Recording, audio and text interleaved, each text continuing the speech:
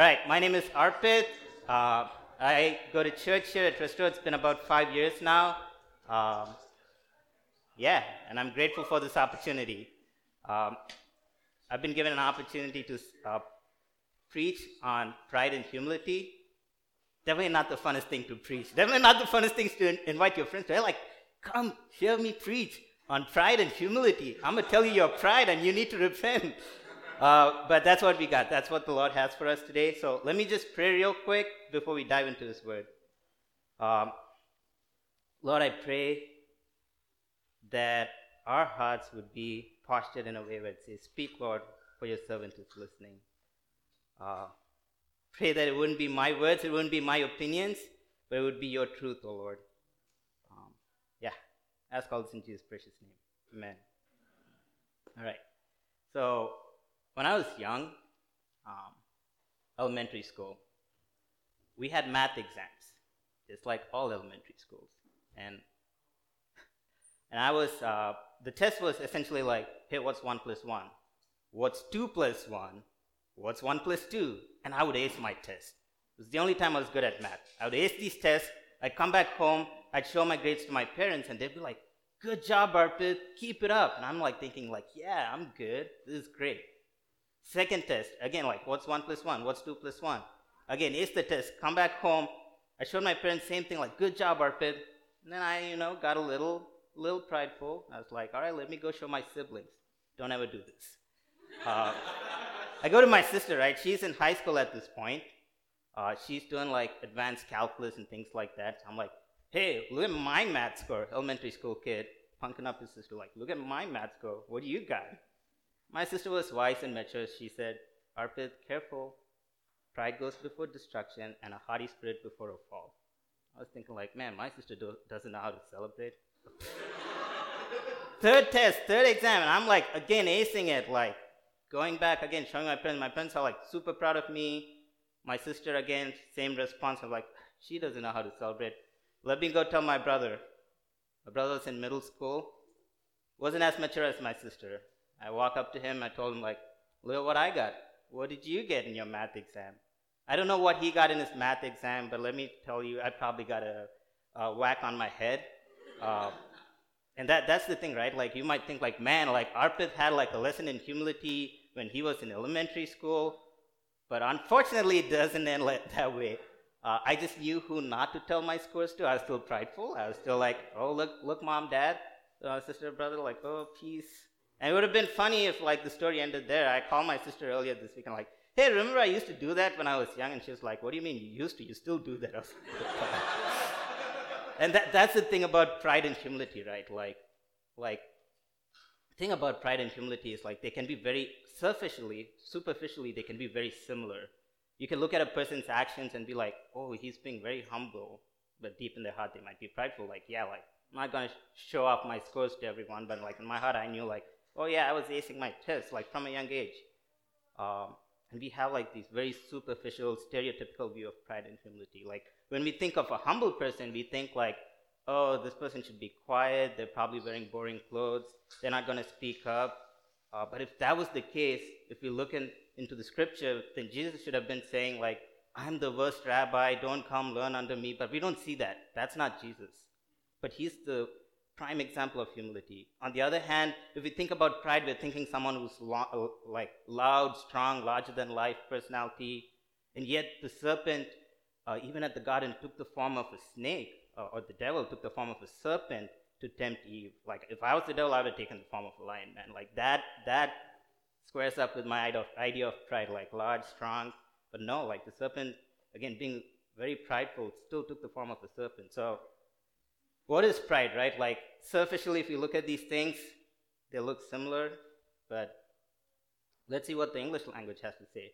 Pride is a deep pleasure or satisfaction that one gets from their own actions or the actions of a loved one or like some character that they like really look up to. If you think about it, like it's actually not necessarily a bad thing. Like if my friend does something really good, like my friend goes shares the gospel, I'm going to be like, dude, I'm proud of you that you took that step of faith. There's a sense of joy and satisfaction in that because God feels that way about my friend and I get to be a channel to like encourage my friend like about how God feels if like your child does something like that, or parents saying like, hey, good job, I'm proud of you. You are encouraging that child, and it's a good thing, right?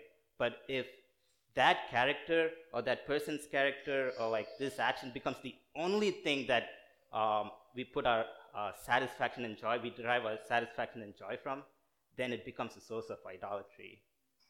And that's pretty scary. In the Bible, we see pride is expressed as arrogance, wrath, and inability to own up to our sins, feeling entitled, being an egotistic person, overconfidence, so on and so forth. So, like, again, there's so much in this topic. I'm not going to go through, like, everything. I'm just going to go through 3 stories. There are going to be 2 people in each of these stories. One person is going to be expressing a form of pride, and the other person is going to show us a path to humility. My hope is through the lens of the gospel, as we're going to go through these stories, that we'd be able to dissect our hearts, that the Lord would be able to dissect our hearts, and that we'd be able to see beyond the surface, like, where are we prideful, and how the gospel empowers us to be humble. All right? So first story is about arrogant Jezebel and praying Elijah. So this story is from 1 Kings 16:24 to 1 Kings 19:2. We don't have to go through the whole thing, but I'm going to walk us through real quick. Arpit, rapid fire contemporary version. So back in the day, when kings were still like ruling Israel, there was this king called Ahab, and he married this woman called Jezebel. Now, both of them decided to, put idol worship on blast. They had this god called Baal. And so all of Israel's like worshiping Baal. Baal is supposed to be this god that brings prosperity, that brings rain. This is the God that's gonna like feed them essentially. Elijah, this dude, comes up one day. He's like, you know what? You want to worship Baal? Let me tell you, Yahweh is God, and He says next 3 years no rain. Goes and prays. Next 3 years no rain. Then after 3 years, he challenges the prophets of Baal. He challenges the Baal worshippers. He's like, all right, if you really think Baal is God, let's have a face-off, man. Like good old one-on-one face-off. Baal versus Yahweh. Again, the whole face-off was, we're going to have 2 altars. One altar, we're going to sacrifice, we're going to offer a sacrifice to Baal. Another altar, we're going to sacrifice to Yahweh.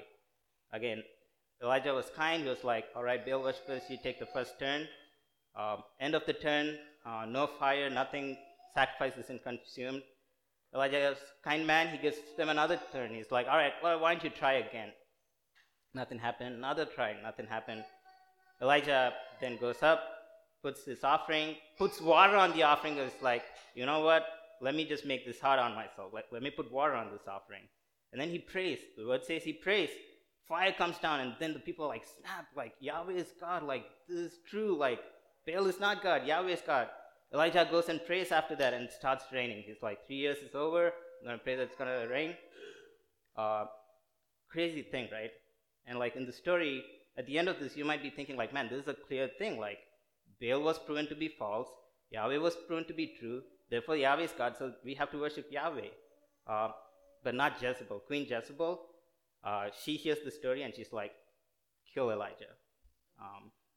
In Proverbs 21:24, it says, the proud and arrogant person, mocker is his name, behaves with insolent fury. We see Queen Jezebel behaving with insolent fury. Psalms 10:4 says, again, reading from the NIV, in his pride, the wicked man does not seek him. In all his thoughts, there's no room for God. Again, like we see Jezebel over here. Man, like this is like just straight up in your face, like God is God, and she has no room for God in her heart. You might be wondering, like, how is this applicable to us? Not Jezebel. I'm not worshiping Baal.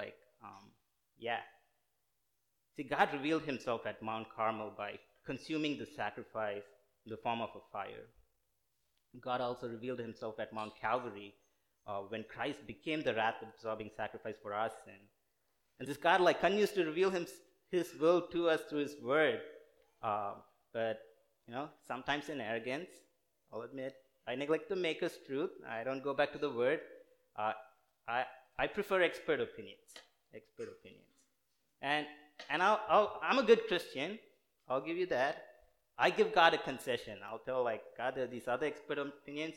You're also an expert. You also have your expert opinion. So now it becomes, hey, this is what God's word says. These are all the other things. All right, let me pick and choose what I like most. Okay. But think about that. Like the expert opinion says do like a pros and cons analysis. Again, not necessarily a bad thing. It says like, hey, do a cost benefit analysis, use critical thinking. We have all these tools, and suddenly like the tools become greater than God and what God wants to say for us or has to say to us. And I was thinking like, man, like Elijah doesn't do this. God says no rain. And Elijah just like informs the king and he prays about it. And I'm thinking like, man, if I was Elijah, this is what I would do. I'd be like, God, thank you for this prophecy. I'm a grateful person. Thank you. You're an awesome God. You've done things like this in the past. You've fed your people through manna and quail as they like wandered through the wilderness. But also, before that, with Joseph, you gave 7 years of plenty before 7 years of famine. So why don't you do something like that this time? Like give like a year of rain so that like, I can like save some crops for myself, and then the 2 years of famine. Like, no. Like, because my mind like pros and cons, cost benefit analysis.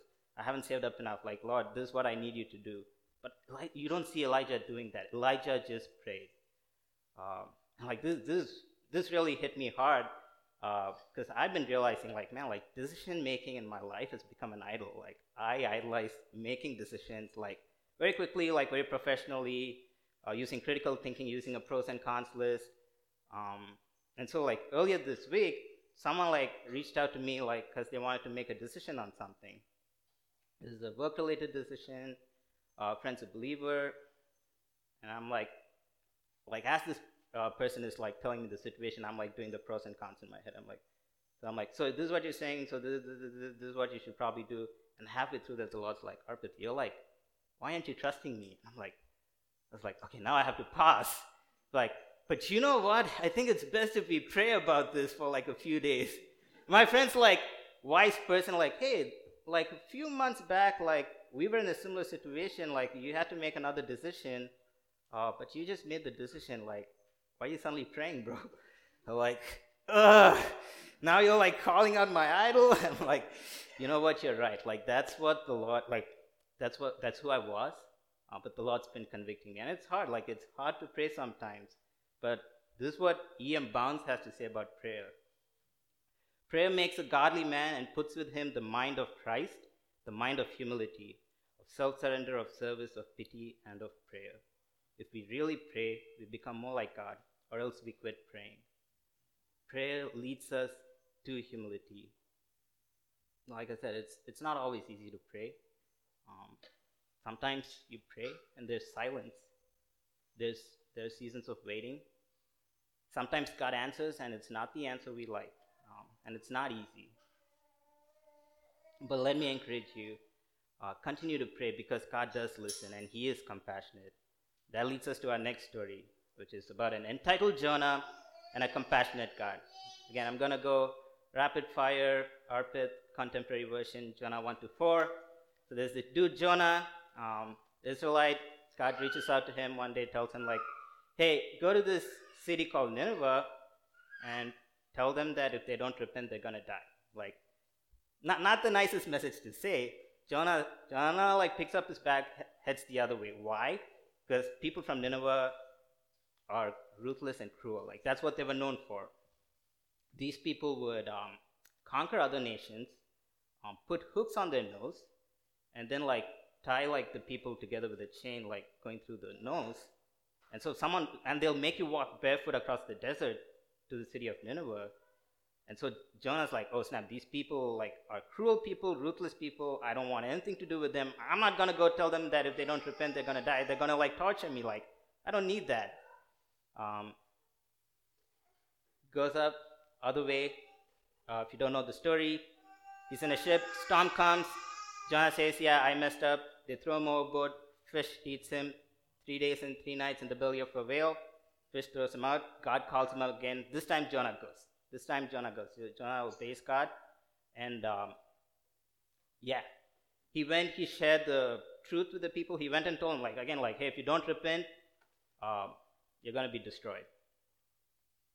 And Jonah thought in his mind at this point, like, man, I have done everything the Lord said. I've done the right thing. I have obeyed him, which he did. I've shared the truth, which he did. Now God should destroy these people because that's what logically makes sense. Like, these are evil people. God has to destroy them. You see, Jonah at that point felt very spiritually entitled. He thought, I have done all these good things. I have kept my end of the deal. Now God has to keep his end of the deal. Story goes on like this. God did not provide the outcome that Jonah desired. The people of Nineveh were spared. They repented and God relented. And why? Because God is compassionate. And I want to take a step back right now and shed some light into God's compassion. Oftentimes, when I think of God's compassion, I think of God as a nice God. Like someone I'm walking to a store and a nice person opens the door for me. So God, when I think of God's compassion, that's what I think. I'm walking somewhere, God opens the door for me. But it's so much bigger. You see, God's compassion is the fact that he interacts with me blows my mind. And I'll tell you why. If you've ever cooked a meal, you've made something, but you don't go back to the meal and be like, oh, meal, you're the best meal. Oh, I put so much effort into you. No, you eat it and you move on and you cook another meal. But not God. God made me and he didn't just move on. He's like, all right, Arpit, I made you. Cool, you're doing your thing. I'm going to do my thing. No, he is so intimately invested in me. That just blows my mind.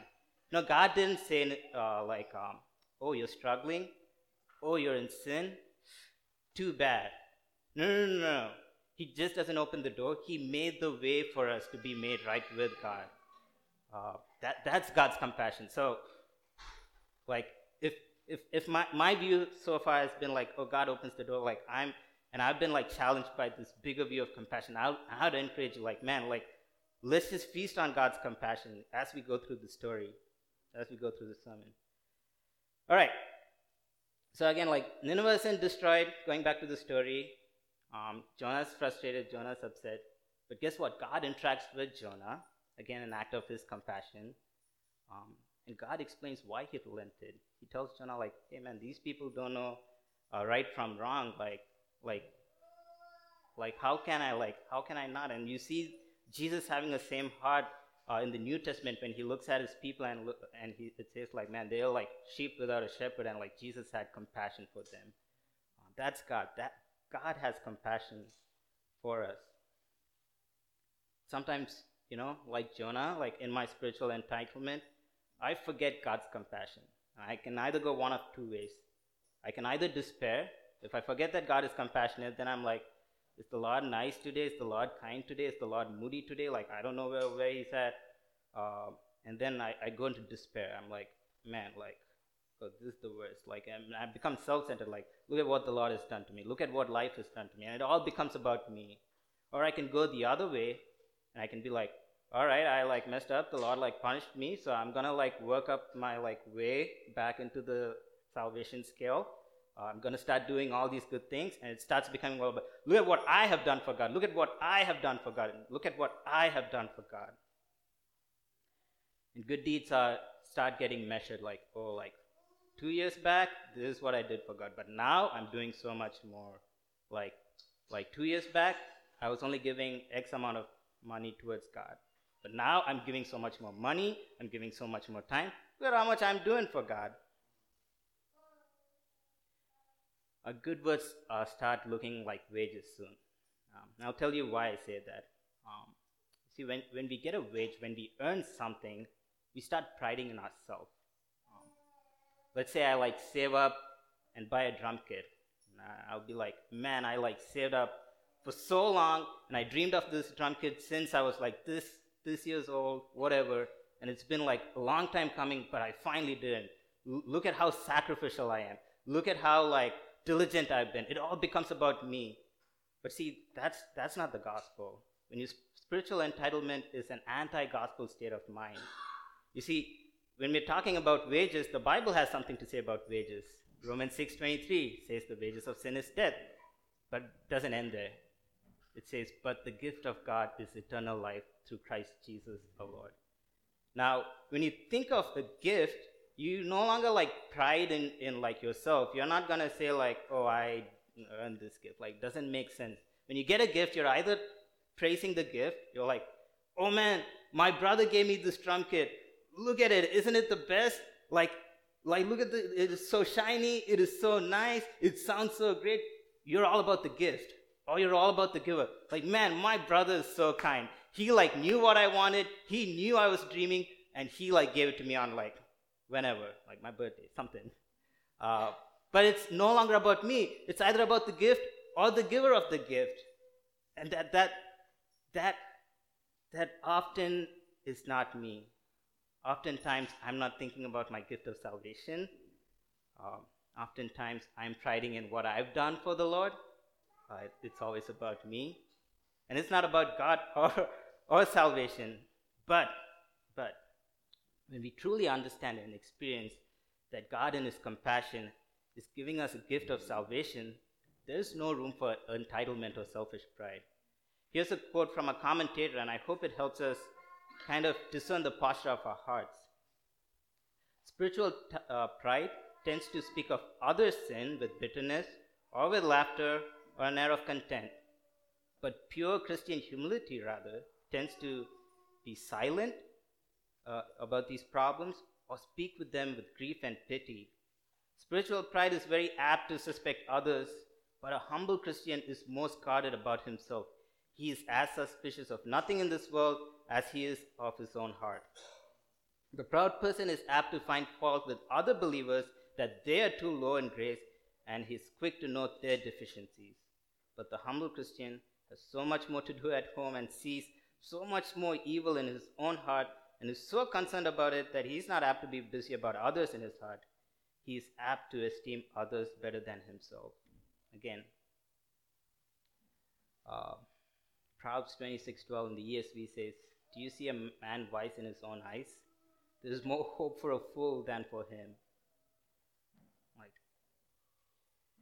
yeah, when we truly understand and experience God in His compassion, for His compassion, and like understand that salvation is a gift, there is no room for entitlement or selfish pride.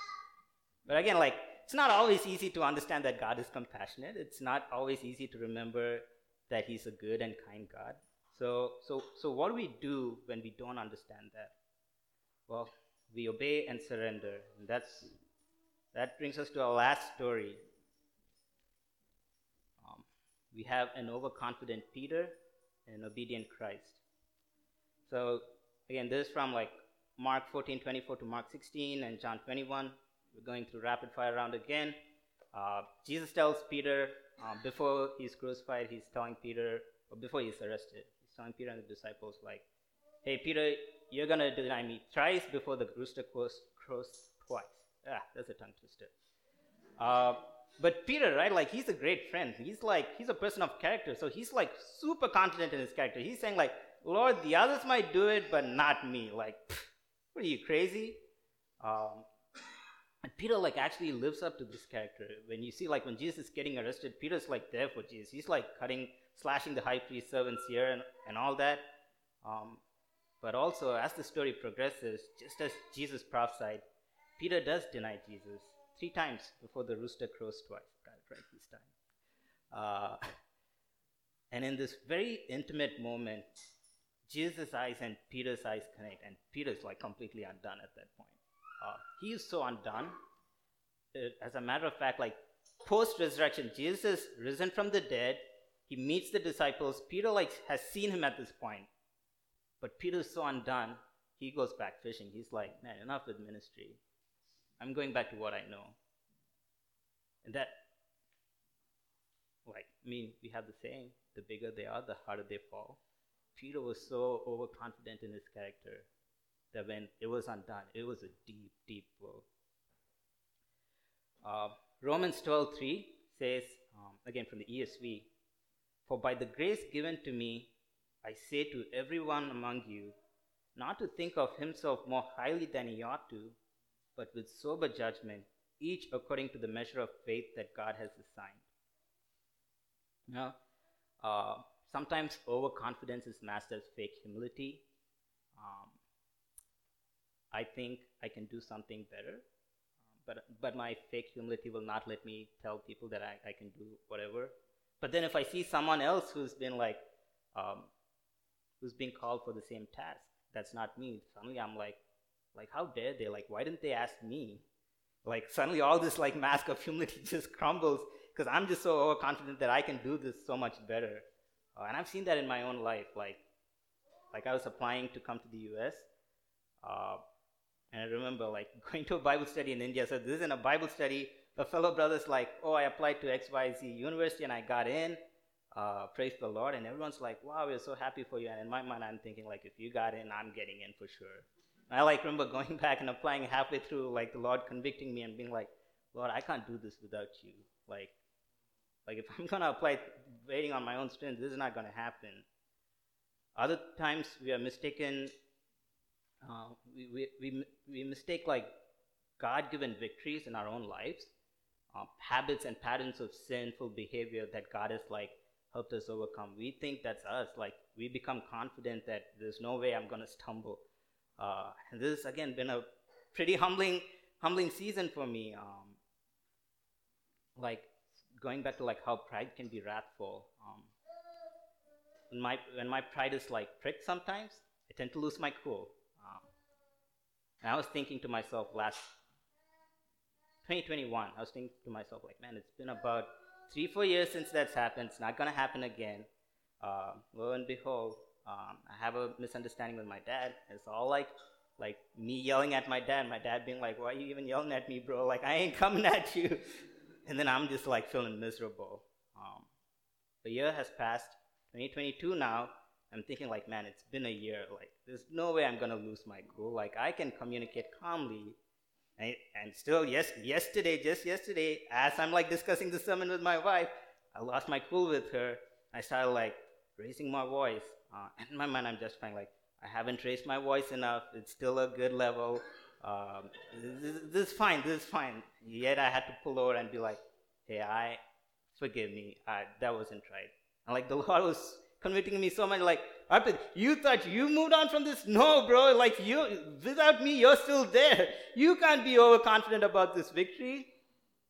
And in the same story, we see Christ.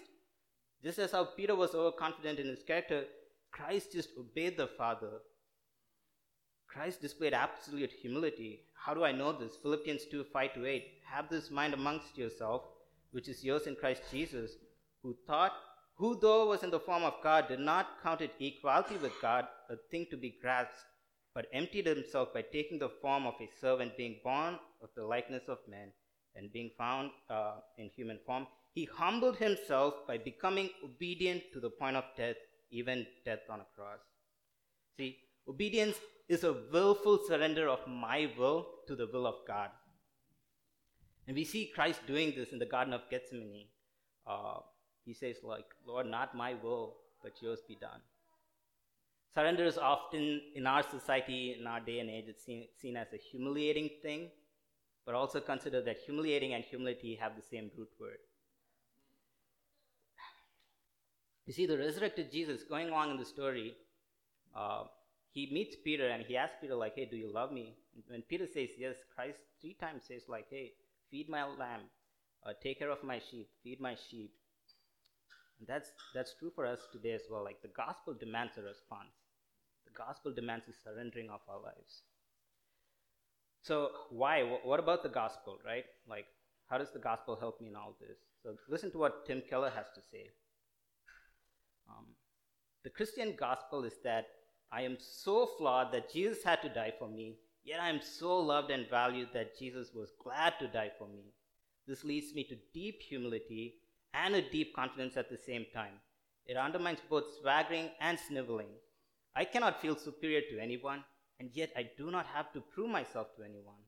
I do not think of myself more or less of someone else. Instead, I think of myself less. You know, humility didn't start with us, it began in heaven. So let's look to Christ for humility, because we did not invent it, Jesus revealed it. We lift ourselves up, Christ stepped down. Nothing is too good for us. Nothing was too little for him. We make ourselves a big deal. Christ made himself nothing. We measure out our righteousness through small steps of obedience and trade them as brownie points to God. No. Christ truly obeyed to the point of death, even death on a cross. Proverbs 22:4, the verse that we read, says, "The reward for humility and fear of the Lord is riches and honor and life." So humility and fear of the Lord go hand in hand. Therefore, humility and wisdom also go hand in hand. True riches and honor and life is Christ Jesus and is in Christ Jesus. If you've not experienced this, if you're still priding in your good deeds, if you're still measuring out your steps of obedience, and if you're still trusting that your good deeds will cut it for you, I just want to take us back to Romans 6:23. The wages, if you're priding in yourself and your good deeds, that's your wages, man. The wages of sin is death. But again, verse doesn't end there. The gift of God is eternal life through Christ Jesus our Lord. If you want to receive this free gift, if you truly haven't surrendered your will to God's will, if you haven't surrendered your life to God, meet with me or one of the pastors. We'd love to talk with you through that.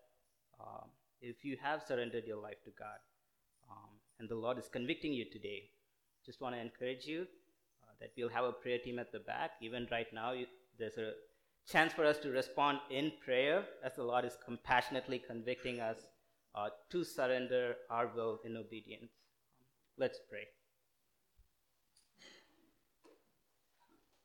Lord, we thank you because as we believe in you and obey you, and as we surrender our will, Lord, your compassion is made real in us, O Lord. That things that break you would break us, O Lord. That we wouldn't, Lord, be prideful and entitled and trust in our entitlement, but that, Lord, we would be trusting you, O Lord. Lord, I pray that, Lord, even as, Lord, our hearts are, Lord, challenged and, Lord, even, Lord, confronted by the Spirit today in ways that we might be prideful in our own lives, I pray that, Lord, you would move us to, Lord, continually just keep surrendering ourselves, O Lord. Because the self wants to put the self on blast, but, Lord, help us to put you on blast, and in the light of that, help us to, Lord, humble ourselves. I ask all this in Jesus' precious name.